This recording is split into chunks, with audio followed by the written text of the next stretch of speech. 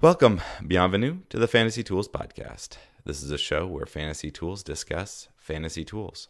I'm your host, Eric Renson. I'm joined by my co-host, Michael Peterson. Our mission is to discuss fantasy baseball and the tools that we're developing that help us manage our teams. Cue that intro music.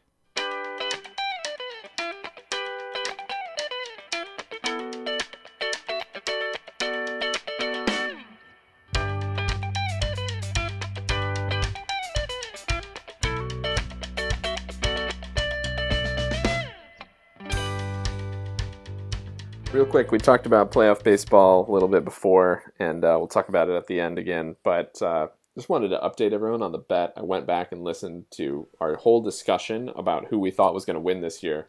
Suffice to say, I'm down to one of four teams. Oh, really? Yeah, I took the Astros, right? I was like, I would basically take the Astros versus the four teams that you identified. So I listened to the whole discussion again. This is in 2.35, where we pop it in the bet box. I said I would take... You made 2.35, so that tells you how long ago... A year ago. I'm trying to make this prediction, right? Because this is 3.33. So I said, I'll take the LCS teams, because I thought it was going to be a good bet. Seemed pretty decent, because the LCS teams last year, Yankees, Red Sox, Dodgers, Brewers. Okay. That's not... You know, like... 3 out of 4 made the playoffs this year. And the Twins were a push. Yeah. Yeah. Right. So, well, it's arguable what the Brewers did. Let's not give that to them. You know, looking okay going into the playoffs. You know, and the Twins were a push, right? Yep, I gave you that. Out of all the teams, so I was kind of conflicted, obviously here, but we're with the loss of the Dodgers last night. I'm down to one, just the Yankees, which is the worst situation. Oh yeah, no. Now you feel terrible. Then I'm like, oh, yeah. What good. was great about when you were looking at that matchup, you must have been like, oh, Yankees versus Twins. No matter what, I still have a shot at winning this. I at least have one team that's going to go into the LCS. You didn't realize it was just one team. That's right. The dumb part about this is that if you listen to the discussion, I actually said I was so close. I said, but I'm going to replace the Astros with the Yankees, which I should have replaced the Red Sox with the Yankees. And then I would have been okay. Because I think we're recording this before the game. It'll come out after the game. So this is going to sound really dumb, potentially. But I got to put my money on the Astros in this one game. All right. Other sports. Are you going to watch the whole Giants-New England game tonight? I hope that I can watch some of it. I can't even imagine, like, Giants coming off short rest against New England. Like, what in the world? Like, why did this seem like a good idea? I mean, it's a marquee match. They don't care. They just don't care. It doesn't make sense. You could figure out how to make sure that people were properly rested for a Thursday night game. And they just don't. They just do not care about their players. Or us, quite frankly. I mean, I was thinking the same thing with the Twins-Yankees game. I strolled out of that arena at, after midnight, and I was just thinking to myself, I cannot imagine being a Yankees fan in, northern New Jersey after 1 o'clock in the morning on a weeknight, like finishing that game. Yeah. Nope, that's exactly right. So I understand. National TV they just don't understand on national TV. I don't begrudge you for not staying up for Giants New England, but this does mean that the Giants probably will beat New England tonight randomly. Yeah. Okay. Well, as long as we're square on that, I'm good. All right. It's officially time for way too early rankings. So today on the pod, we're going to talk way too early hitters. We'll spend the first half talking about the methods, thinking through where else we want to make some improvements. And in the second half, we'll talk about some of the specific guys that we have our eyes on in the rankings. So here we go. So we had this beautiful apparatus that we built last year to make predictions, and all it takes is changing the year to be +1 versus last year to run again. So yeah. You better believe that's what I did this week. I mean, we have all the data. So okay, now we're going to use 2016 to 2019 data, go, and just went. And I just generated predictions. The only thing that this doesn't quite work on is that you remember that we stole the number of plate appearances that we were expecting guys to have. Right, and then we did that as late in the preseason as possible. All right, so given all this 2019 data, what can we actually do with it? Well, I ran the 2020 projections against the 2019 projections and looked at two things. And we'll talk first about the reduction in uncertainty, and then we'll take a break and talk about guys that actually improved their projections from 2019 to 2020. So I wanted to look at the uncertainty. One of the big things that we produce in this is an error bar on each one of the statistics. And I think we'll probably have a big upgrade to that in the next year. What? Asymmetric error bars, big time. But for now, we have symmetric error bars, but a lot of the error bars were not particularly informative. One thing in the data validation was that we found that the error bars are basically twice as big as they should be. And some of this was just a tuning issue. Some of this is just that we didn't have a good sense of what the archetypes for players were. And so what I did is I looked at who had the largest reduction in uncertainty from 2019 to 2020. And I thought we'd figure out if this tells us something about the model. Okay. And so I just quantified, okay, let's take the size of the error bar from 2019 minus the size of the error bar from 2020 and figure out who saw the biggest change and look for trends in those. So I did this on... All right. So this is not anything to do with where that error bar sits, just the magnitude of the error range. Nope. Okay. Got it. That's exactly right. So this is basically saying these are guys that we were not good at predicting last year, and we think now with the data in hand that we have a better handle on how to predict them. Well, we could have been good at predicting. What you mean is not certain about the predictions they were making. Thank you. Smart clarification. We were uncertain. And this is good because as soon as you said that, I'm looking at the numbers that you provided, and it makes total sense. I know. It really does. It's amazing how much more sense this makes. You can see the data. So we look at home runs, RBIs, runs, and stolen bases, and the error on these. So which one of these stats do you want to start talking about? Well, let's talk about stolen bases because we're going to talk about stolen bases a lot, I think. Yeah. So on this, we have Whit Merrifield, basically half. These guys all basically half their uncertainty. So Whit Merrifield, we feel like we can predict him. Mookie Betts, Mike Trout, Benintendi, Desmond. They're all on here for different reasons, I think. Yes. At least, exactly. At least on some level. Benintendi's on here. Whit Merrifield, we're getting rid of that 2016 number, which was an outlier because he only played 81 games. That's right. So now we know he got 34, 45, 20. So that's, tighter. It is much tighter. I mean, Benintendi we know is not really going to steal that much. Benintendi we know at this point is going to be good for maybe 10. Yeah, what did we actually predict him? We predict him for 9. So this year or last year? What did we predict him for last year? 2020 is going to be 12 plus or minus 6 for Benintendi. 12 plus or minus So 6. last year, right. The error bar for Benintendi was 13, plus minus 13. Oh, right. Yeah. So now we have 3-year average of 20, 21, 10. So it makes sense. Yeah, basically, it's going to be between 10 and 20. Yeah. And we know that. Yeah. So it's with outliers. Right. Asymmetric outliers. So right? I mean, this kind of makes a lot of sense to me. Like, oh, okay, we can see why this is happening. I think the Mookie Betts one is kind of interesting. He had a massive error bar previously. We're still pretty uncertain, but it's going to be, let's see, we have 18 plus minus 14. Wow. Yeah, anywhere from 4 to 32, we think that we're about one sigma. Yeah.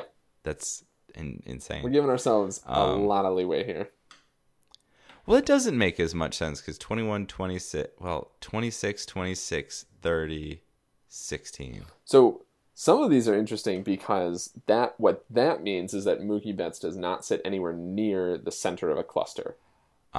Right. Okay. So that's it, because he's stealing more bases than his cluster typically steals. That's right. Someone who gets the number of runs, home runs, and RBIs that he does not typically steal the number of stolen bases that we're predicting. Ergo, we think that he might steal less, which is why last year, 16, was well within our distribution. That's right.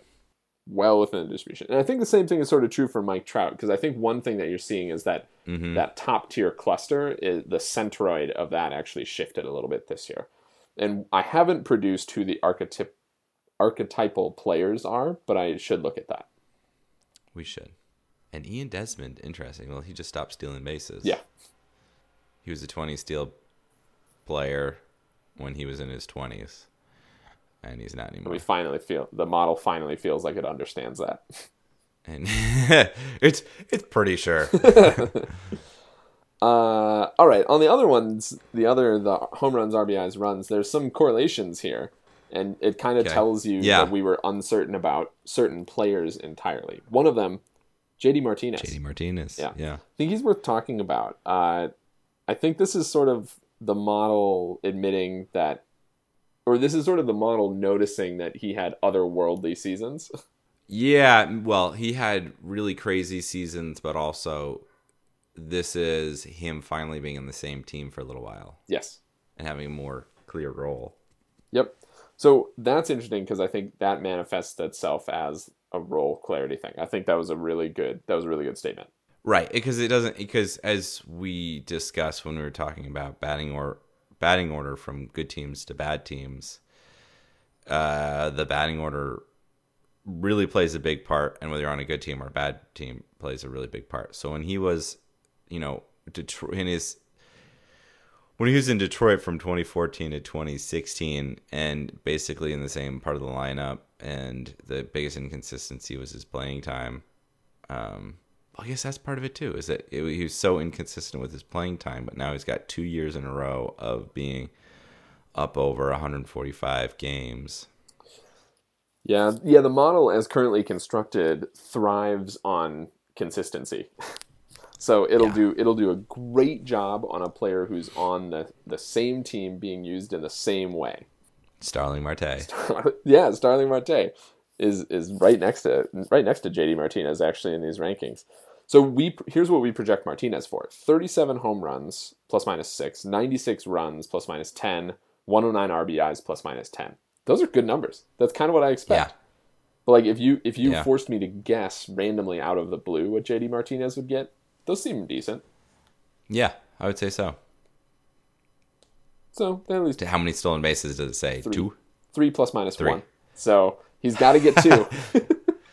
We want him to get 2 or 4. I love that the model is like certain about that. He's gonna be between 2 and 4. He will not get to 5. Of course, there's gonna be that one game where he's like just on. It has to just steal 2 bases. Oh, it'll be Well, that's why we predicted, I guess. An obvious one here: Juan Soto. The uncertainty reduced around Juan Soto. Uh-huh. I mean, that makes a lot of sense, and we'll talk about him after the break too, because he's one where his model basically we basically figured him out. The model figured him out. I mean, and Blackman finally with a he got down to the number that is understandable from his on the it was like 132 on his runs. Yeah. What did he have? 137 in 2017. Yeah, exactly. So the model was like, whoa, what do we do with that? But now it's better. What do you make of Rhys Hoskins on this? So it's pretty sure that he is who we think he is now, I guess. I mean, that's what the model indicates. That's good. That's good for all the people that were like on his bandwagon going into this year would be like, this is the exact proof that we wanted, that we know better who he is. But we don't project him that well. No, but that's the whole thing, is that like after 2018, this is where the uncertainty and risk, reducing those, ends up leading to, a better, a player that you're more certain about. That's a good point. Because he 87 this year, he hit 86 runs, 29 home runs, 85 RBIs, 2 stolen bases, batted .226. Holy moly, .226. We're generously projecting him at .233 for average next year. That's one of the lower averages that we project. I'm looking at him and Kyle Seager. But now we know, that 2018 was was a little bit over what he can really do. Yeah. We also briefly touched on how we account for age in our projections. And conversely, for the older guys, we hit them with a penalty for being older. Which I felt a little mean about, because we're approaching that age curve where we gave penalties. We are. Yeah. Yes. Yeah, we are. So no. I don't know if I have to start giving my algorithms penalties or what, but whatever.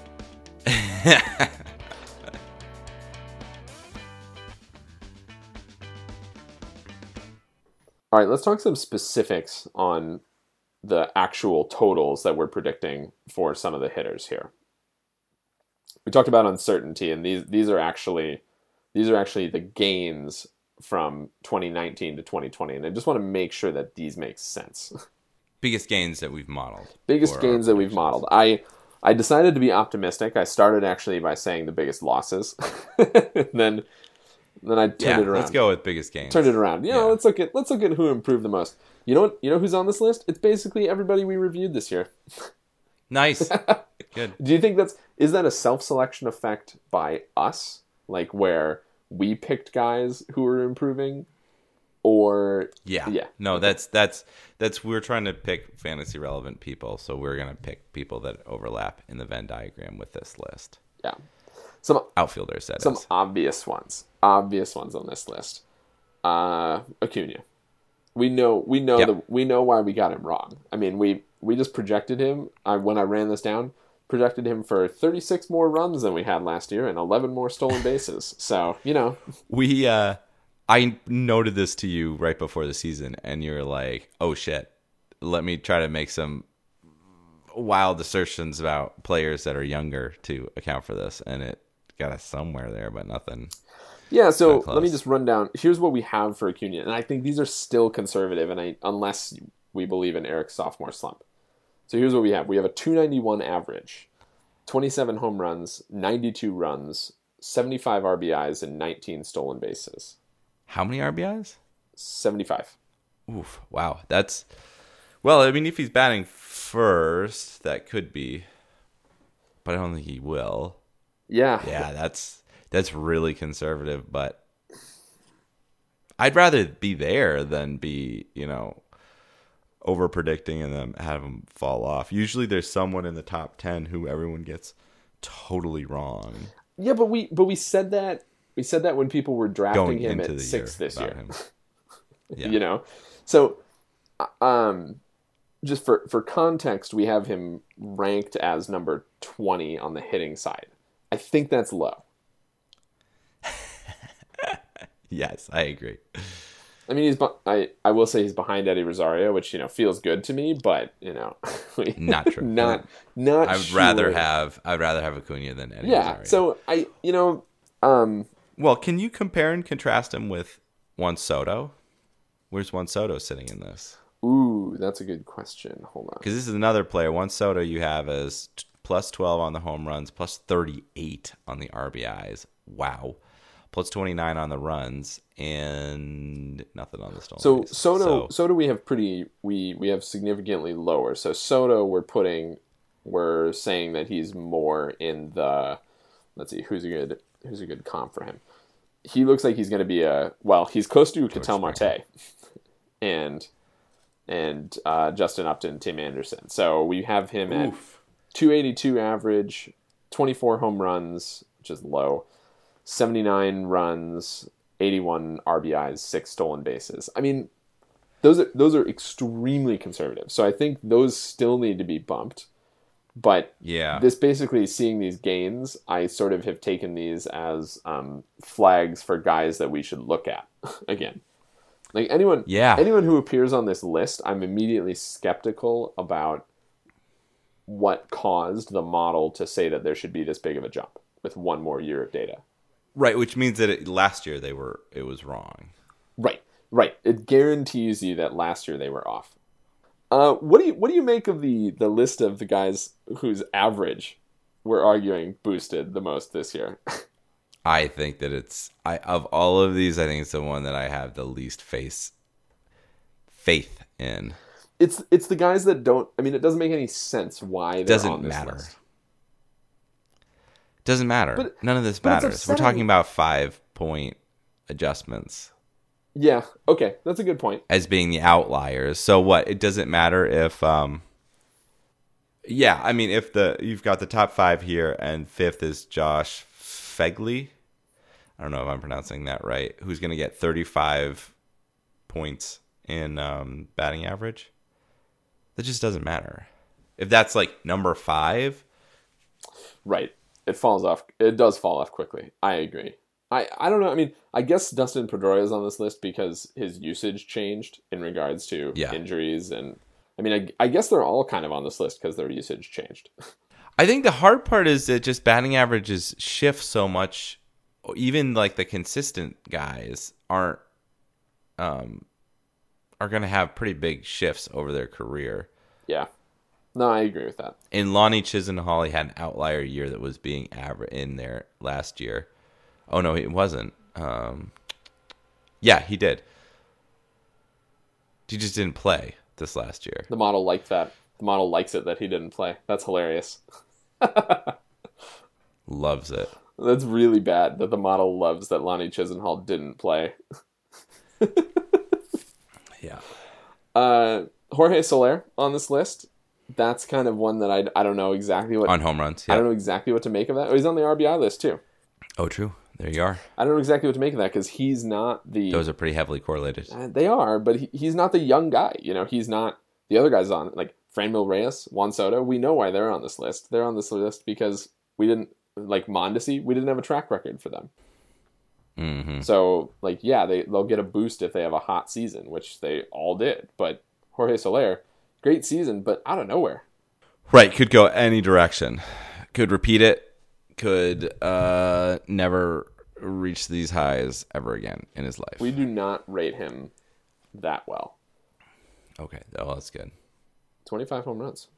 25 home runs. That's a 14 home run gain. Yeah. Yeah, we just Wow. didn't give him anything last year. Well, because he didn't get any plate appearances, so we didn't assume that he was going to get any plate Yeah, appearances. good point. But he's on a terrible, terrible team, and he's going to get plate appearances. Yep. We'll see. I think that about brings us to the review session. Cameron Maben. Cameron Maben. Well, we got to watch. I did watch all of his plate appearances because he had 3 in the past week. And one of those was a home run. Yeah, I mean, it felt pretty good. 2 strikeouts. Like, oh, good. Oh, at least he's doing bad. And then, nope. No, he pops one over the fence. I was actually thinking about it. I was like, geez, we just haven't seen Cameron Maben somewhere around the 7th, and then 9th inning, it's like, oh yeah, here we go, we're gonna get in a bat. Yes. Oh, that's not what we wanted. Well, they brought him in as a replacement for Stanton defensively. I mean, that's like how he gets in, right? It was amazing. I mean, just for how lucky that team was that Stanton didn't make another gaffe on Monday was. Well, they brought him in. I huge. kind of like. I mean, I kind of like that they bring him in as like an obvious penalty for Stanton. Like, ooh, you messed up. Maben's coming in. Sorry, Stanton. But that was a game where you would get hurt, especially someone who has been fighting injury all year. Like you should make sure that he's not in there. All right, Cameron Maben full season stats. Appeared in 82 games, 269 plate appearances with 11 home runs, 48 runs, 32 RBIs, 9 stolen bases, and a 285 average. This is a platoon guy. When he's playing, you kind of want those accumulations. Yeah. If you doubled each one of those numbers, that's a fantasy relevant guy. I mean, like an everyday fantasy relevant guy. Yeah, 100. If you got 164 games out of a player, it would be awesome. I mean, he get 269 plate appearances, right? Like, let's prorate that up to Right. 600. You're going off of that number. I was just looking at the games and was thinking that was funny. You're right. No, I mean, if he could, but this isn't as much a hitting platoon, I feel like, as we pointed out with Stanton. It's a defensive platoon. I mean, hey, this is a good team for him. This is a good spot for him. He's someone who like kind of dudded out. He was supposed to be the next big thing. Never really hit. And he never could really get the at-bats that you needed him to have to be a relevant player. Yeah. But now that he's not, I mean, he's got a little bit more power. He's getting the same stolen base numbers as he got earlier in his career because he's not playing the outfield, killing himself the way that he was. Right. Yeah, exactly. He's been on 10 teams. I know. I know. Wild. I mean, that is just a crazy amount of traveling around the league. Like, holy cow, my guy. Like, Yeah. I mean, he actually is somebody that I think could see, if he stays on the Yankees for a couple years, like, could see some serious improvement. But really, I mean, it's been a lot of teams that like nobody thinks about. Detroit, Florida, He's been on the Marlins twice. San Diego, Atlanta when Atlanta was forgettable. Seattle when Seattle Detroit was bad. again. And then the last 3 years, Houston, Seattle, New York. Those are real teams with real fan bases. He was on the Indians too, right? When was the beginning of this year, yeah. Did you get any actual No major league at bats, minor league at bats. Right. Because he ended up getting taken up by New York. I mean, it's a good spot for him. He's only 32 years old. He's still got relevant years. That's why I bring this up because actually, if you could utilize him, you could have him for dirt cheap if you thought he was going to play for a week. He does work better. I mean, he worked pretty well on my TGFBI team because he was like, he was getting okay runs and home run and RBIs without having any effect on my average. And because the rest of my team was so good that it didn't really matter. That's true. Right. I mean, 285 average for TGFBI is nothing to scoff at. That'll help you a lot. Yeah. Well, no, but it didn't really matter. It didn't actually matter because he didn't get many at bats. So the denominator was so low that it as we've talked about, direction. evaluating the quality of guys' averages based on how many at bats they actually get. Yeah, man, if he could get over 400, you're right. If he could get over 400 at bats, he would be a really, really useful player. That's what I'm saying. So he's a guy that watches usage. Watches opportunity. Well, watches opportunity. Because if I assume he's not on a long-term contract with the Yankees. He's got to be just signed through the end of the year. I mean, all right, here's a player I want you to tell me who's also a platoon player, who has a high batting average, who somehow got in 2018 500 at bats, but because of injury this year was very close to the number of bats that Cameron Maybin got. Corey Dickerson. Who would you rather have, Corey Dickerson or Cameron Maybin? If you can predict when Corey Dickerson is playing, Corey Dickerson, but I think he's going to be harder to predict than Maybin. And he's going to be harder to predict, and it's also going to be an all or nothing. Well, but I kind of like that, right? On a per plate appearance, like Corey Dickerson can give you more. Right, but yes, exactly. I totally agree with you. But then Cameron Maybin, it's easier because he's going to play a couple of innings in a lot of games. You're more likely to get some of Cameron Maybin, even if he's not starting, rather than Corey Dickerson, where you could have him in your starting lineup, then he doesn't play, and then you don't have him, and then there's a pitching change late in the day, and then all of a sudden he is playing. Right. Yeah. Okay, but so you want to go? I'll take Cameron Maybin. You take Corey Dickerson. I'll do that. Yeah, sure. Full season stats next year. Yes, and let's add 6 as plate appearances. I'll take that. That's a fun one.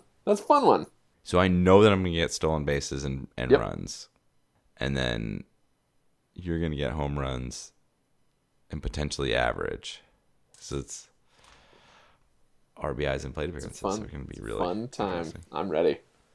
So who are we doing next week? Who's this guy, Tommy Edman, that plays for the Cardinals? Oh, he's so good. Don't tell people. I know. We got to watch him, though. Let's watch him. Time for a little housekeeping. Be sure to subscribe to us on iTunes and follow us on Twitter, Fantasy Tools, Mind the Z. Thank you, Mild Manner, for letting us use your tunes. Be sure to follow them on SoundCloud and Facebook. Feel free to email us with questions or comments. Send us messages at fantasy.tools@gmail.com. Again, Mind the Z. All I've got left is worst luck to you, buddy. Worst of luck to you, too.